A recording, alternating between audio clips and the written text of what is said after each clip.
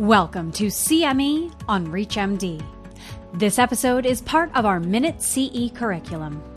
Prior to beginning the activity, please be sure to review the faculty and commercial support disclosure statements, as well as the learning objectives.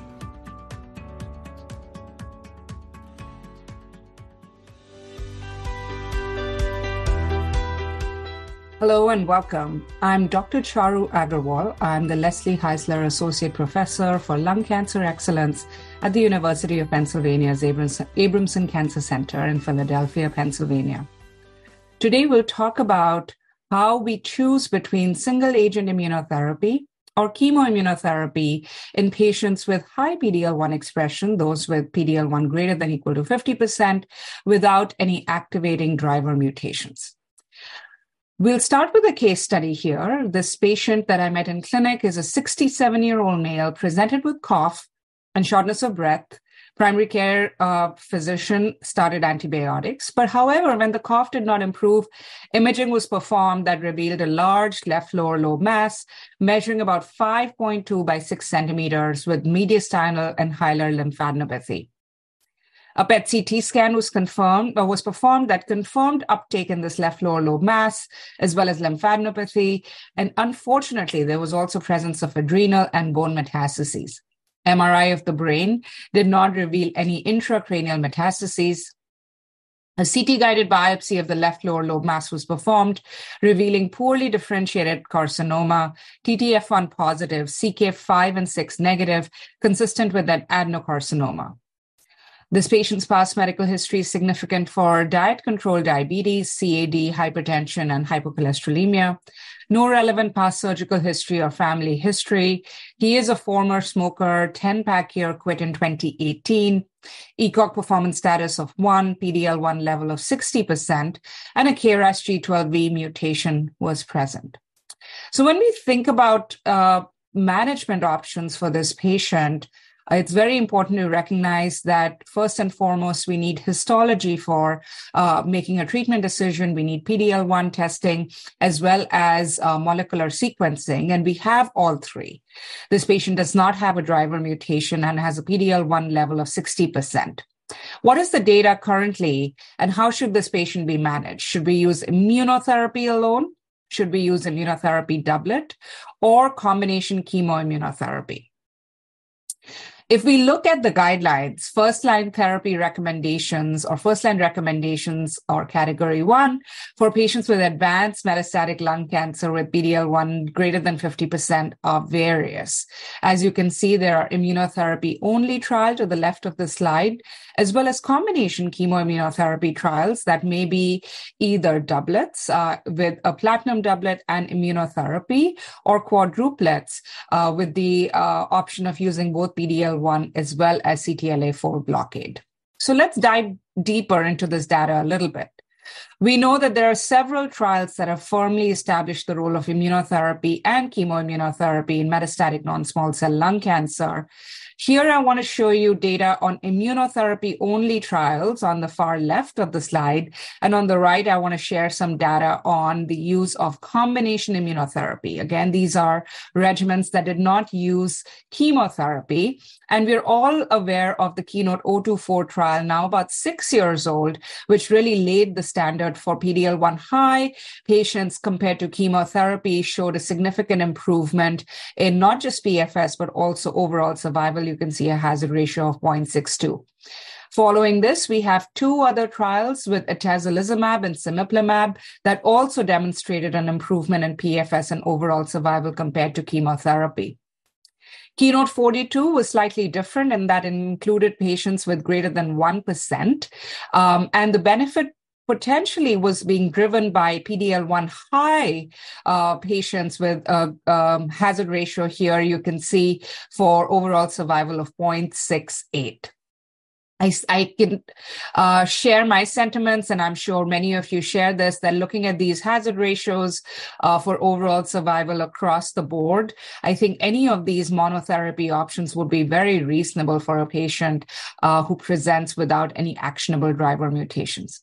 We also have data on combination Nivo and Ipi. Here you can see for the subset that have PD-L1 greater than 50%, we see a median overall survival of 21.2 months with a hazard ratio of 0.66.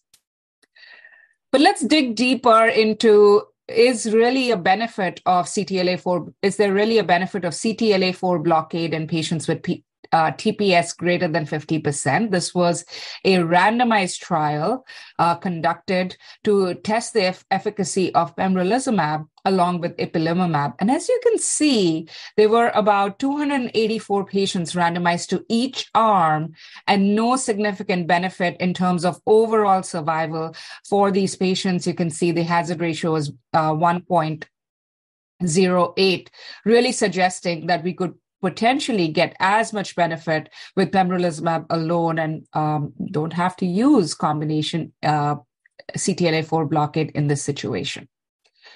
If we were to explore the data of combination Nivo and Ipi, you can see this is data from the Checkmate 227 trial.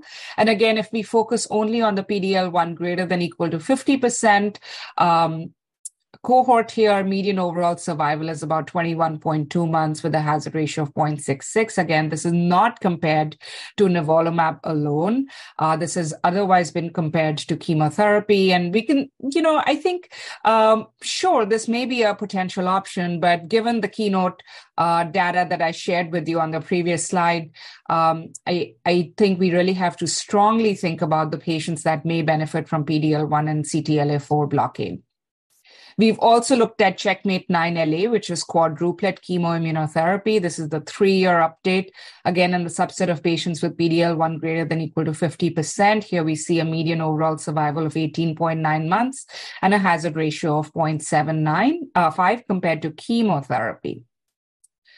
So what about chemoimmunotherapy? So we know that immunotherapy trials were better than chemotherapy. We know that chemoimmunotherapy trials were better than chemotherapy. When we look across subsets of these landmark trials in the TPS greater than 50% population, you can see we have several different trials. So we have Empower 150, Checkmate 9LA, which is quadruplet. We have Empower Lung 3, which is cemiplimab plus chemotherapy. And then we have Keynote 189, pembrolizumab plus chemotherapy. And then if we look at the squamous cell histology, we have Keynote 407 on the far right. What I would like to draw your attention to is that if you look at the median overall survival in the bottom row, the overall survival benefit is there across the board. Hazard ratios are very similar for all these trials between 0.5 to 0.7.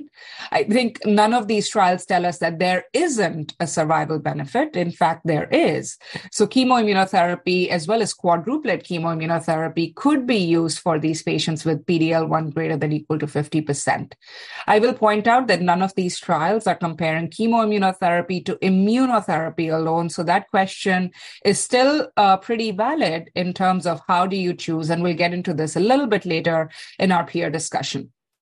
So in summary, patients with PD-L1 greater than equal to 50% benefit from immune checkpoint therapy. I shared with you data from Keynote 24, which was really our first trial that showed benefit in this population. Since then, we've had several trials looking at immunotherapy. There's no clear role of dual ICI therapy. I shared data with you on pembrolizumab plus ipilimumab. I also shared with you data from Checkmate 227 as well as Checkmate 9LA. It's not clear if we are getting an incremental or huge benefit by adding CTLA-4 blockade. And then finally, chemotherapy plus immunotherapy is a very relevant as well as immediate option available to us. And we'll discuss this a little bit in terms of how we choose patients, but it could be used in patients needing fast disease control because response rates tend to be slightly higher with chemoimmunotherapy. So in summary, for this patient, 67 years old with metastatic adenocarcinoma, that's PD-L1 60%, KRAS G12V. So now to discuss this further, we are going to transition to our peer discussion, and I'm going to invite my colleague, Dr. Joshua Royce. Please introduce yourself. Thank you, Dr. Aggarwal, and thank you for that wonderful discussion. My name is Joshua Royce. I'm a thoracic medical oncologist and assistant professor of medicine at Georgetown Lombardi Cancer Center and Georgetown University School of Medicine, and happy to be here for the discussion. Welcome, Josh.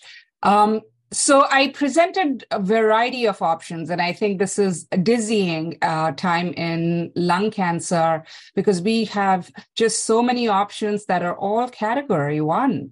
We have landmark clinical trials establishing the role of immunotherapy alone as well as chemoimmunotherapy. How do you individualize your choice between these regimens?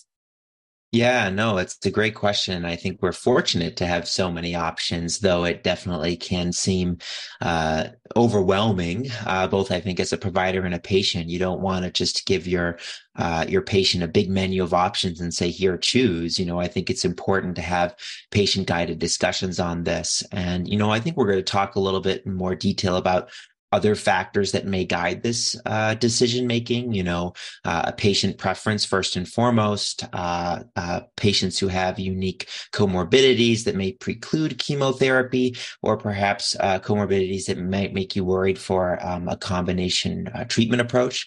And then obviously you look at the molecular profile as well. And I think we can sometimes look and see, are there additional mutations that may lead us to believe that addition of chemotherapy or another checkpoint might be needed.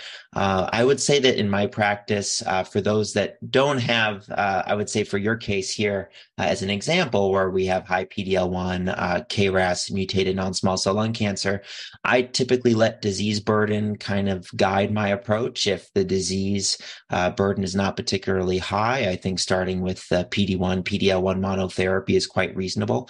Though I do find that a lot of my patients with metastatic disease present with significant symptoms and high disease burden, whether that's pain, shortness of breath, or some lab abnormality that leads me to believe that adding in chemotherapy has additional benefit.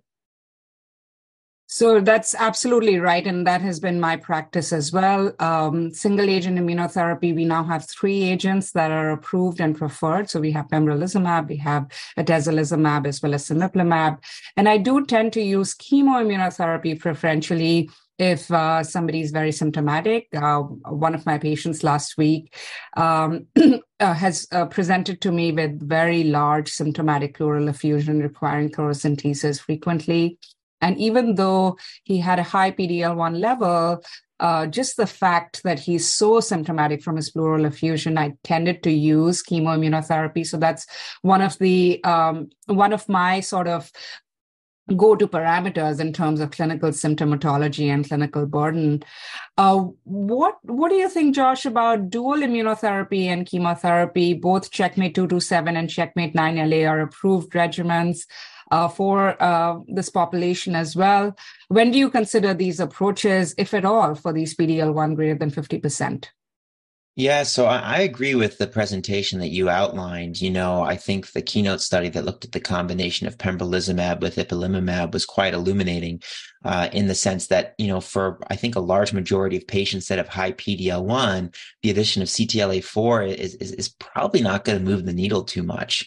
I think cases where I would at least think about it and consider it intriguing would be looking at some of the co-mutational profiles where we have seen perhaps a more resistant tumor type with either IO monotherapy or IO chemo, such as when you add in the KEAP1 and STK11 mutations, though the bulk of that data is retrospective and we still need prospective data to see if a dual IO plus minus chemo regimen is appropriate for those patients.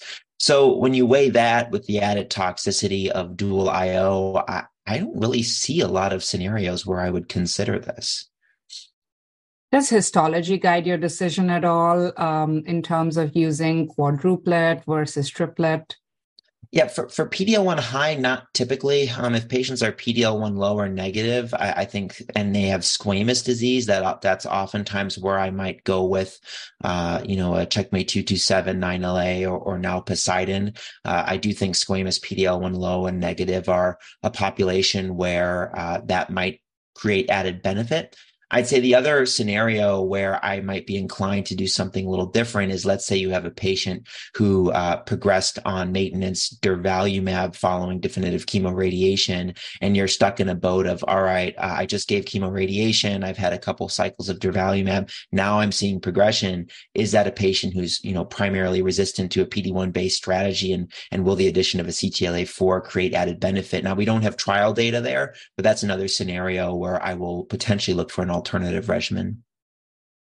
That's fantastic. That mirrors my practice. So in summary, for patients with PD-L1 high or greater than 50% metastatic non-small cell lung cancer without an actionable driver mutation, we have various options today. We can choose between immunotherapy as monotherapy, a triplet chemoimmunotherapy option. I think both of us agree that potentially little incremental benefit to using a dual ICI in this setting. I think in the future, we'll be using molecularly defined treatment algorithms, especially taking into account mutations such as STK11, KEAP1, potentially KRAS G12C when we make these treatment decisions. Thank you for joining us today, and hopefully you found this discussion to be stimulating and challenging. Thank you. Take care.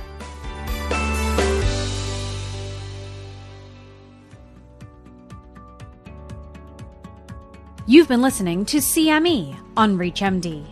This activity is jointly provided by Global Learning Collaborative, GLC, and Total CME Incorporated. To receive your free CME credit or to download this activity, go to reachmd.com/CME. Thank you for listening.